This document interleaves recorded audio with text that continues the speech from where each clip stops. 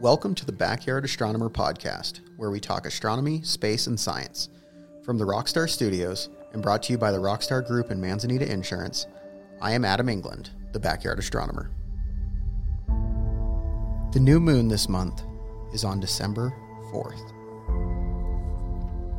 The dormant volcano Mauna Kea is the highest point in the Central Pacific and of the Hawaiian Islands. At such a height, the benefits of dry air above the clouds with little to no light pollution make it the preeminent site in the world for astronomical observing. As such, many large telescopes operate at its summit. One of these is the Subaru telescope of the National Astronomical Observatory of Japan. Subaru, you say? They sold naming rights of a telescope to a car company?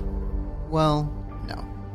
The car company and the telescope were both named for the open star cluster Subaru, which graces the fall and winter skies of the Northern Hemisphere.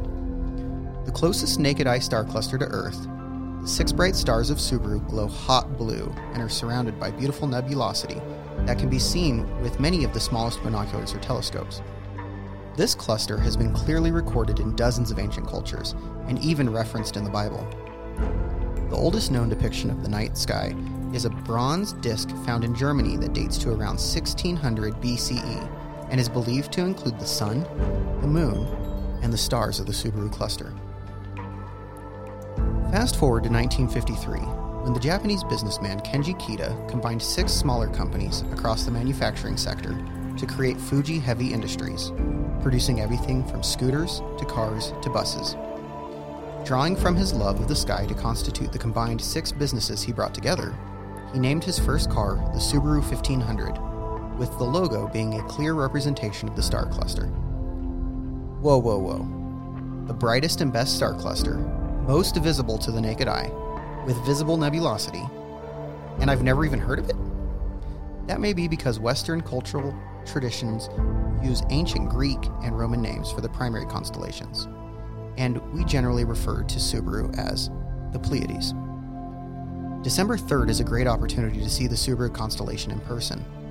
Findlay Subaru and Manzanita Insurance are sponsoring a Subaru viewing night with amateur astronomers on hand to point out this and other objects in the night sky. Follow us at facebook.com/backyardastronomeraz for more details.